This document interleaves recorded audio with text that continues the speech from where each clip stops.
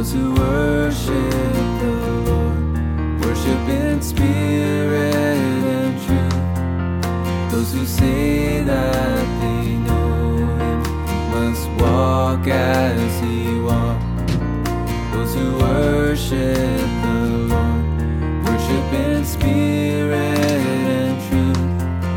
Those who say that they know Him must walk as He walked. He is the way and the truth, and in Him is the life. If we obey His word, then we walk in the light. He is the way and the truth, and in Him is the life. If we obey His word, then we walk in the light.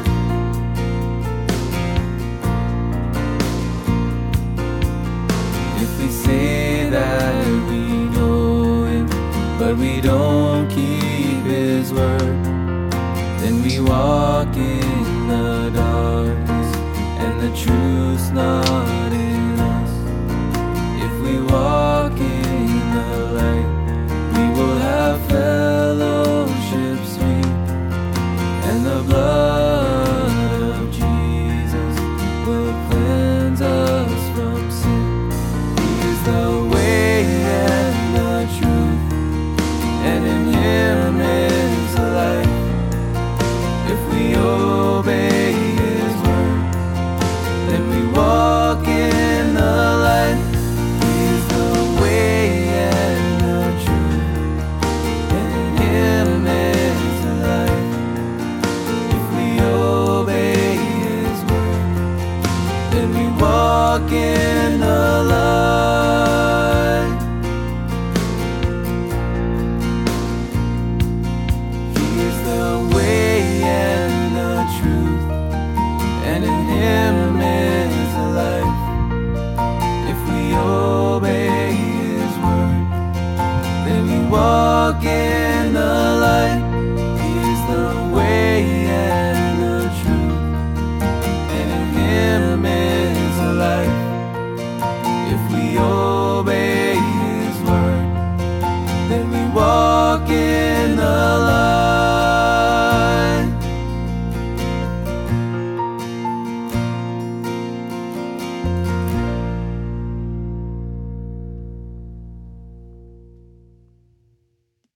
Well, good morning, friends. Good to be with all of you this morning. It is Friday morning. It is the end of the week, and excited to have made it this far. It's been a very, very busy week, probably in your life as well. We are grateful for the dialogues, the conversations that we've had on all kinds of different fronts, spiritually, things that are leaving an impact all over the state of Maine.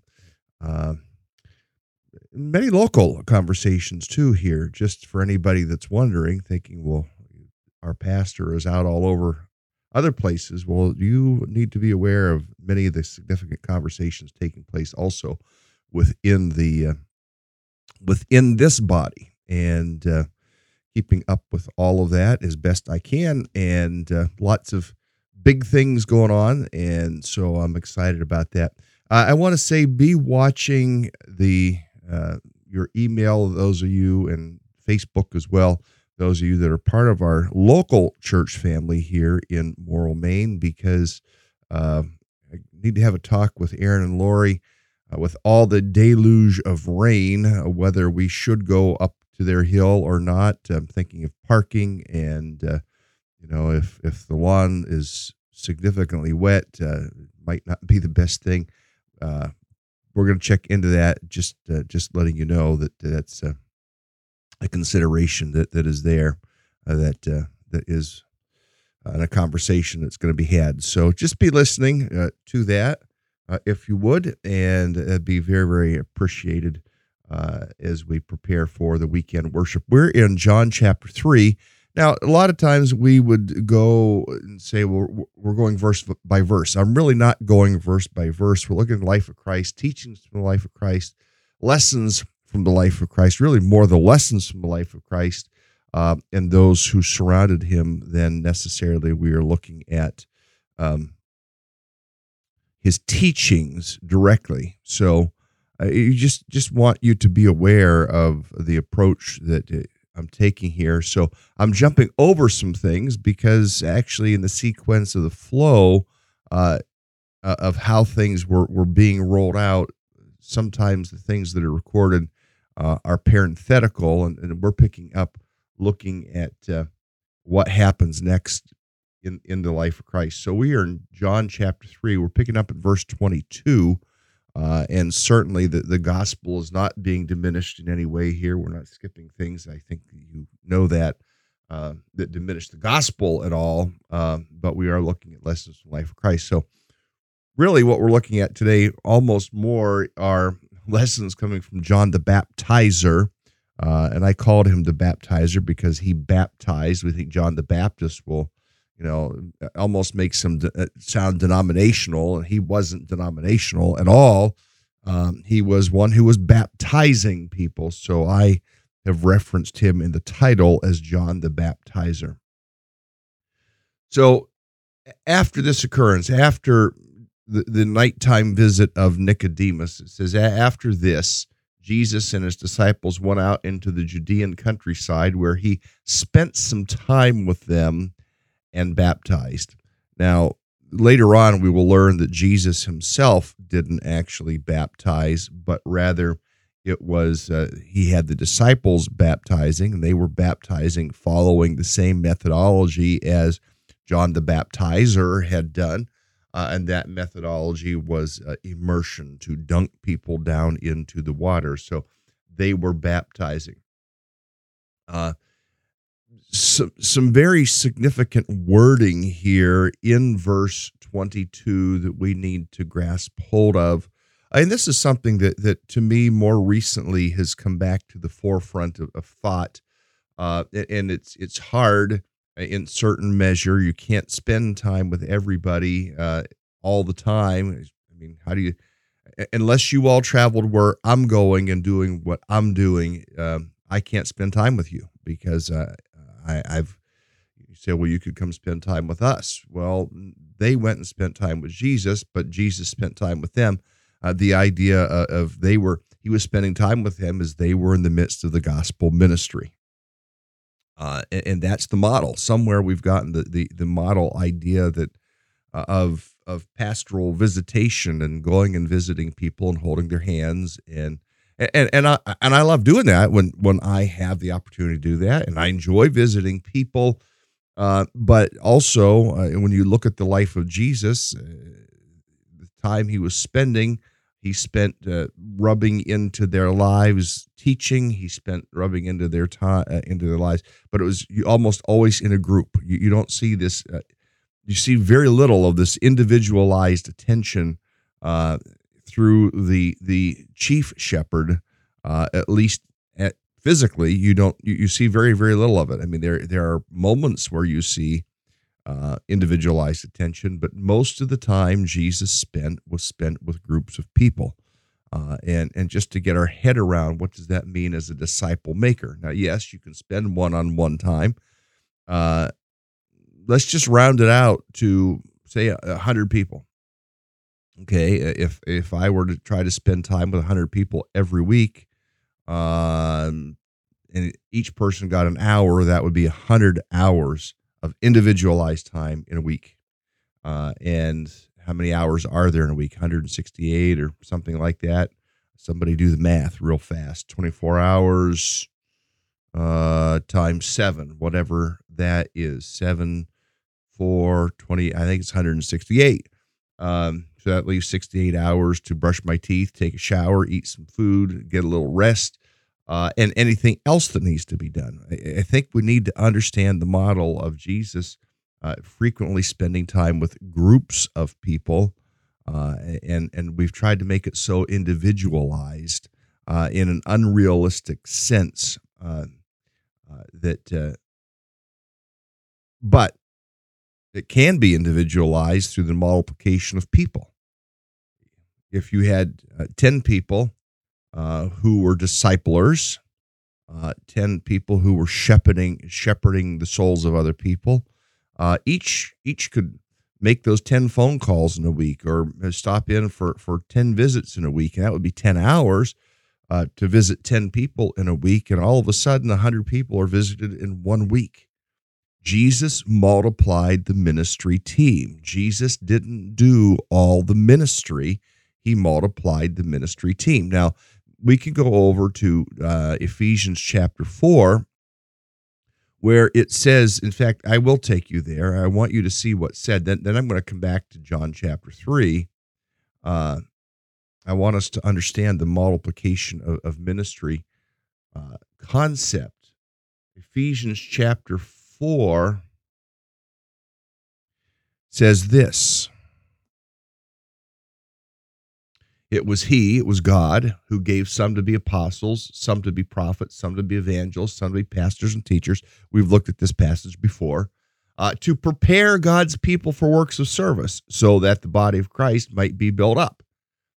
The job of the apostle, the job of the prophet, the job of the evangelist, the job of the pastor, the job of the teacher isn't doing all of the works of the ministry. I don't like to be called the minister. I really despise, actually, for the record, being called minister, because yes, I am called to minister, but so are you called to minister. We're all called to be ministers.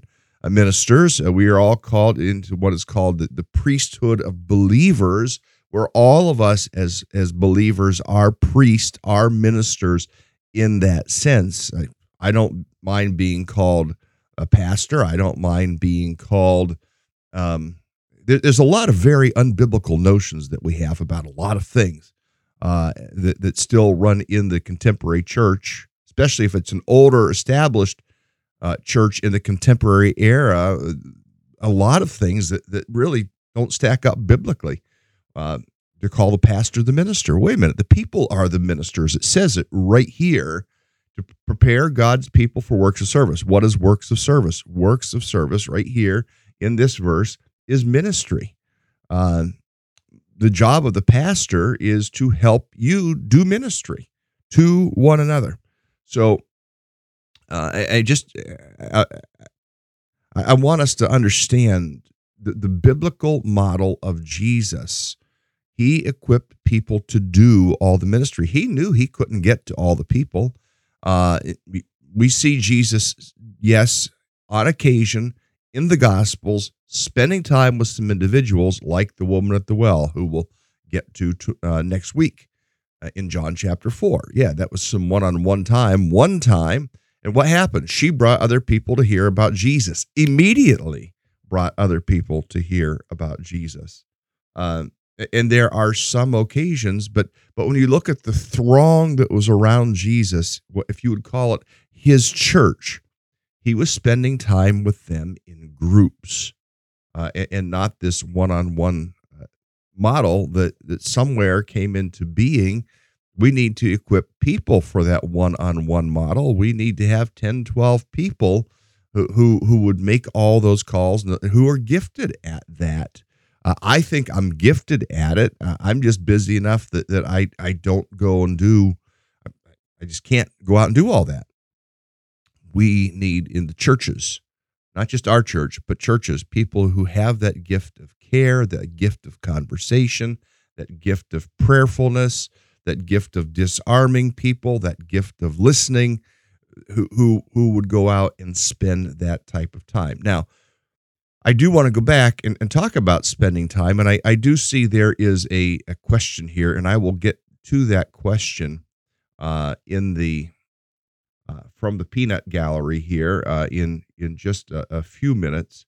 I want to come back into John chapter 3, verse 22, and who knows, I might not get through all of John chapter 3 today, just because of what I'm waxing eloquent on already. After this, after the evening visit of John the Baptist, it says, Jesus and his disciples went out into the Judean countryside. They got away from where they had been, and it says there he spent some time with them. Now, I don't want to focus on the baptizing part, and some of you have talked to me that have not been baptized, that want to be baptized. We will make that happen.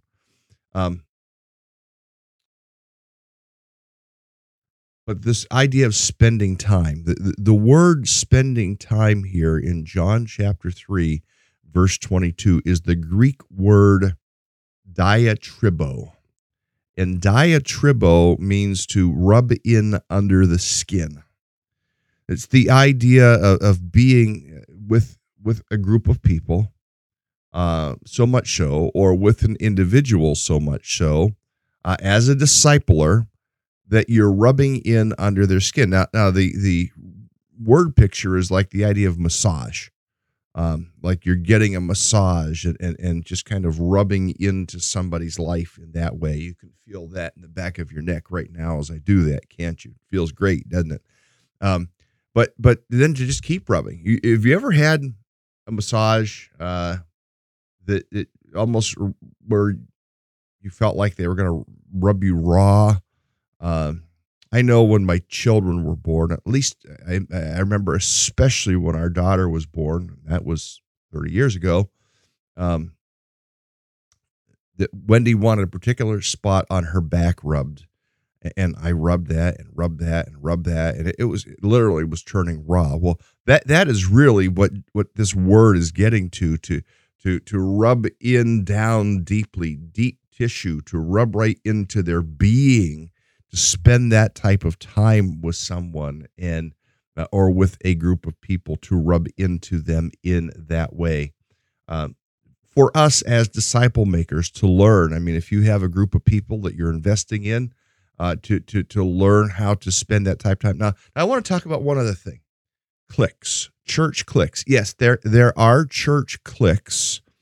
That is true. But sometimes I will hear people call a small group of people who are engaged in the ministry of the church, who get all the attention of the pastor.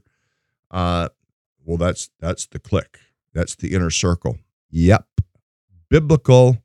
It's not that you don't care about the other sheep. Jesus talks about the 99 sheep, but the biblical nature of this is the fact that there was. Jesus had, if you look at the model of Jesus, as will come out in the study, he had the one, John, not John the Baptist, but John the Apostle, and John made himself close to Jesus. So sometimes I do wonder sometimes if Jesus was ever like, John, can you give me a little space here? You know, I do wonder that sometimes. But then there was the three. There was John, there was James, there was Peter. There was that three who got even extra because the Lord knew, Jesus knew that they would be the most impactful. He knew that they would be the elders, if you will. He knew that they would be the senior leaders of the church. They got the most attention. Additionally, not only did they get the most attention, then there was the 12. I mean, they were the ones that got to go to the upper room. They were the ones that got to go out to the garden. They were the ones that got to go on these trips out into the Judean countryside, on these little excursions that they took. They were the ones that got all that. So sometimes, and I think churches have to evaluate, people in churches have to evaluate, am I a part of a clique, or am I a part of a discipling group? There is a difference. A clique is a group that doesn't care about anybody else. It's a group that has their inner secrets. It's a group that won't let anybody else into the fold. It's a group that exists not for the purposes of disciple making, but just for the purposes of having a little group. And even that isn't necessarily wrong, as long as within a church, we're looking, there's a new person. How can I connect? Would they fit with our group? Would they fit in with us? How do we pull them in? We all need to be thinking that type of way. And so often, and a very unhealthy mentality in so many churches is you put it all on a pastor. Now, you might say, Jim, you're the pastor. Are you trying to talk yourself out of? No, I'm not. I'm wanting to multiply the ministry. You are the ministers. And there are a number of you who participate and listen, and that you are doing things. But some of you, maybe you can step a little bit more. Maybe some of you would be like that 12 who demonstrate that type of care. Some of you might be in the wrong role for yourself, where you're doing things that maybe somebody else could do. And right now, some of the things I am doing are things that I'm probably the most gifted to do among us, or what I'm doing for the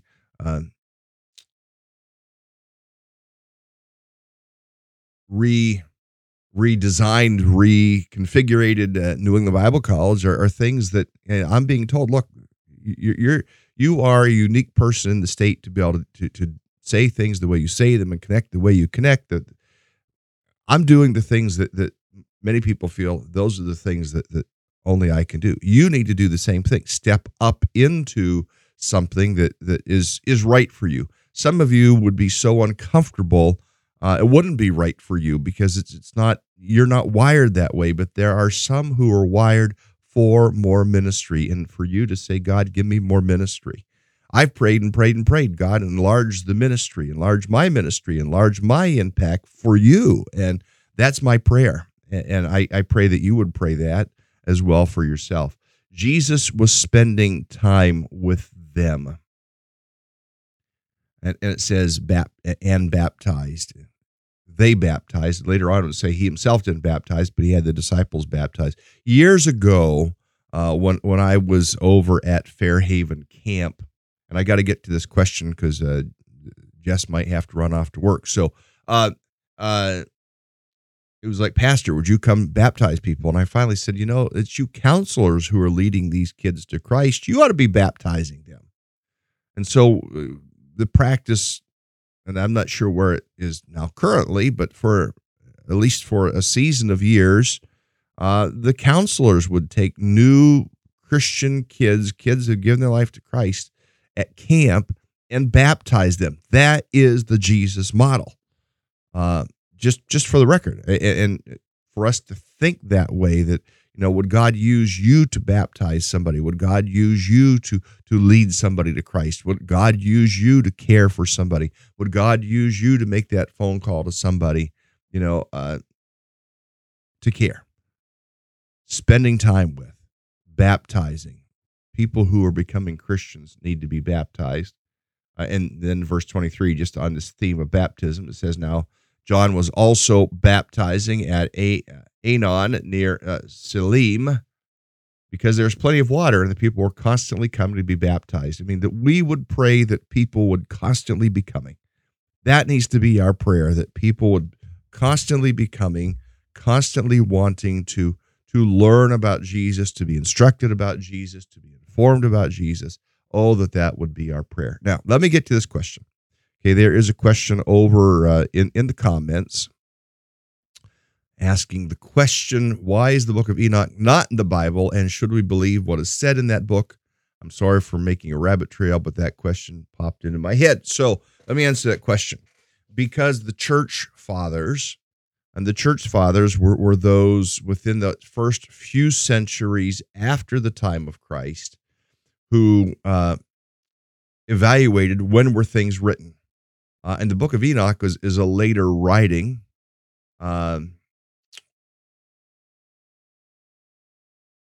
That came at a time and wasn't recognized within the literature by those who were the followers, either those in Judaism, with some of the things from the Old Testament that were excluded because the Jewish leadership said this doesn't fit in with the rest of our text.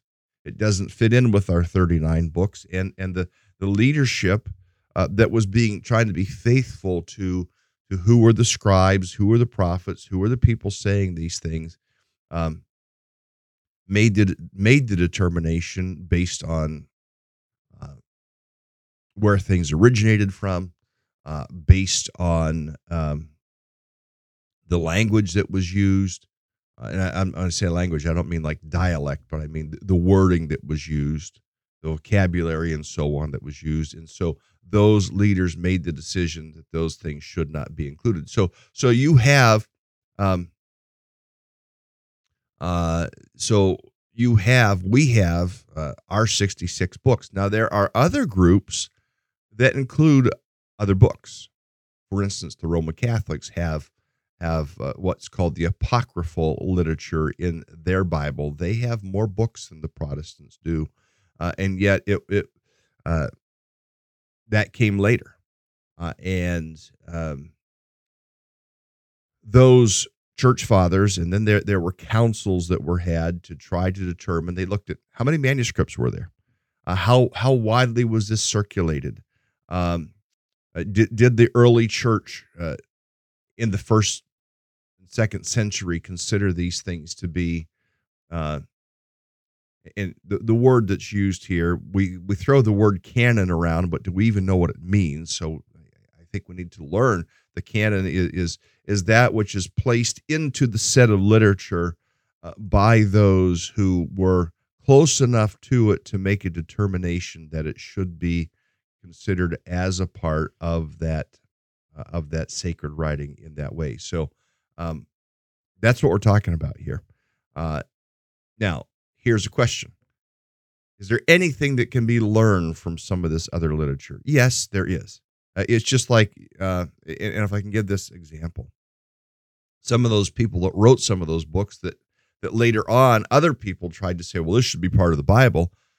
They never had a desire. I mean, we need to understand there wasn't a bound set. The Jewish culture had the Torah. They had the historical books. They had the writings of the prophets. They had the poetic books, and along the way they determined this is what will make up our.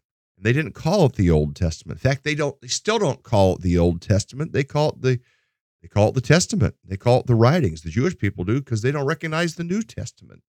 But then for New Testament believers, we need to recognize what Jewish culture recognized as a part of their sacred writings and their sacred text.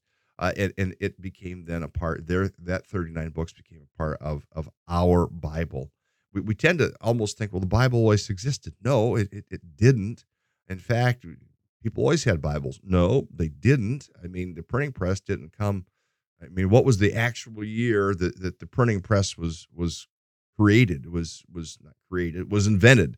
And the first thing that was printed on that printed press was a Bible. And so, I mean, it's like in the 14 or 1500s when we have the, I should know, I need to learn that and know that date of the Gutenberg press and when that was first used. I mean, that's when we first had the Bible. So we need to also understand that we look kind of foolish. Well, people have always had a Bible. Well, no, they haven't always had a Bible.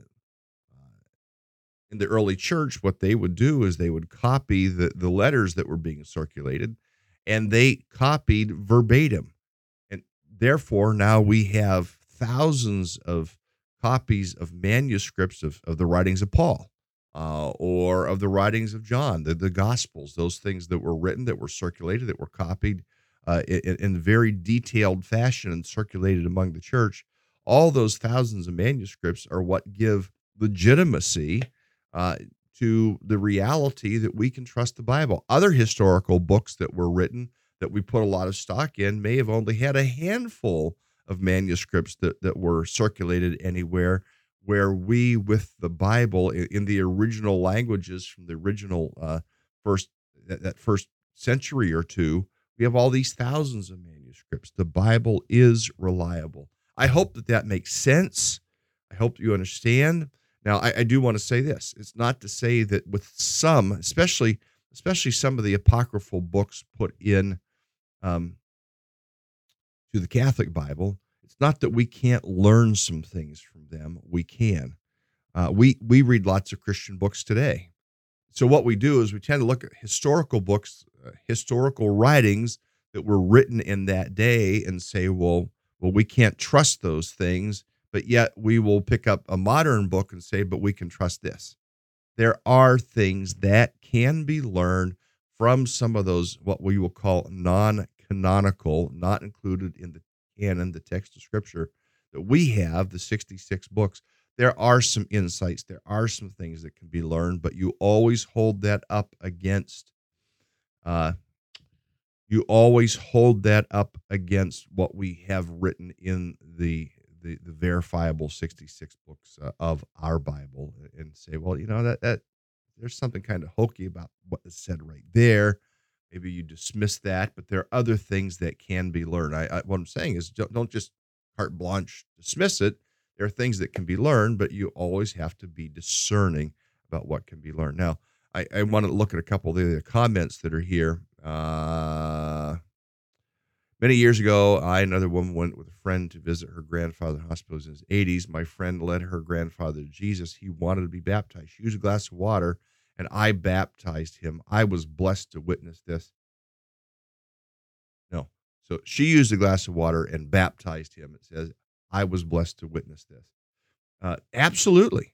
I mean, I have done that with people. I have poured water. I've sprinkled. I have just kind of gone like that at people and sprinkled in that fashion because of their physical state. They couldn't be immersed. They were on machines, some of them, in hospitals, and I baptized some that way. It is a beautiful thing to participate and see that when that happens in that type of way. Walter up at Lake St. Catherine up near Wells, Maine. We say hi to you, and friend, don't burn up all the wood. It's that time of year, when some people burn lots of wood there in that fireplace, that wood stove that you have there. Guess I'm talking about myself. So let's get back over into the text.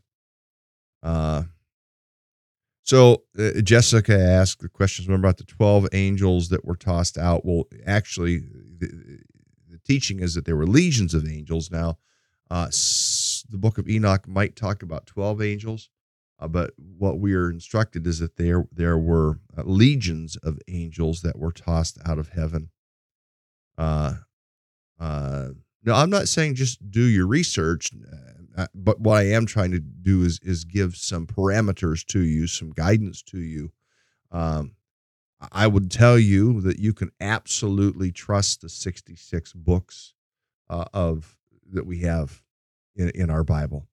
And what I would also tell you is that we don't need to be afraid of those other books that we can read, but we also don't hold them on the same level as the Bible. Yes, there are insights that can be gained. Some may be true, some may not be true. There are things that are said about some of the apostles in some of those writings. There are even things said about Jesus in some of those writings that is nowhere supported in the rest in the text of Scripture, that you might go, well, I don't know that that's true because the Bible doesn't say it anywhere. So you have to have that discernment. What I would say is this: first, be a student of the Bible. Because if you're first a student of the Bible, then you're not going to go wrong. You're going to you are going to be in a safe place. Be a student of the Bible. Don't find yourself caught out reading all this other stuff until you first can say, I have been a student of the Bible. I hope that makes sense, and I hope that's helpful. I hope that gives guidance to you. Friends, we didn't get very far. We got just to a couple of passages here. And we will come back to this next week, I think. I will call it part 2. But the encouragement to us to all be ministers, to minister in the ways and the giftings that God has given to us. I think that all of us can answer. I don't expect others to be like me. In fact, I prefer you not be like me, because I have all kinds of weaknesses and problems and be irritable and lots of things. Be like Jesus. But also, learn your gifts, learn your skills, learn your abilities, learn your place. Some of you are background, behind-the-scenes people. One of the things that I need, and I wish I had the funding to hire, is I really need to hire a person that is just a database person. I've got data, church data, school data, and you say, yeah, but you have people who are administrative people, but but that's not their skill set. There's an example. People who just just whiz right through things like Excel or through other databases, Access or things like that, keeping track of things and paring things back and whatnot. That they have that skill. That person might not like being around people a whole lot, but they have those skills, and those skills are vitally needed in the life of ministry. They're critical skills to have. I need people who would die 1,000 deaths to stand in front of a crowd of people like I do, but also are great one-on-one. I think of a man. He's a businessman here in the Belfast area, part of our church. I think he's a monster one-on-one person. Really so good, but I don't know how it would feel getting in front of a crowd of people and trying to do what I do. So I couldn't do that. He's great one-on-one, and all of that is necessary for the strengthening of the church and for us to all find our roles in that way, and for more of us to learn how to be diatribo people who are working at trying to rub Jesus in to other people's lives. All of us, to some measure, can do that, and some of us can do that to a greater measure. Oh, that God would use us for the glory of Jesus in that way.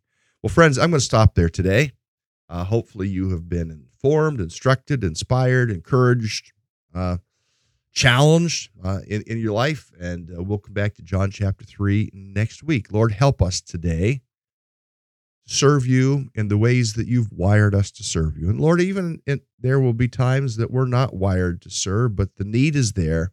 Help us to step into that need and glorify your name through our service. Lord, in our lives today, we pray, be glorified in Jesus' name. Amen. Lord, hear our prayer. Have a good day, everyone.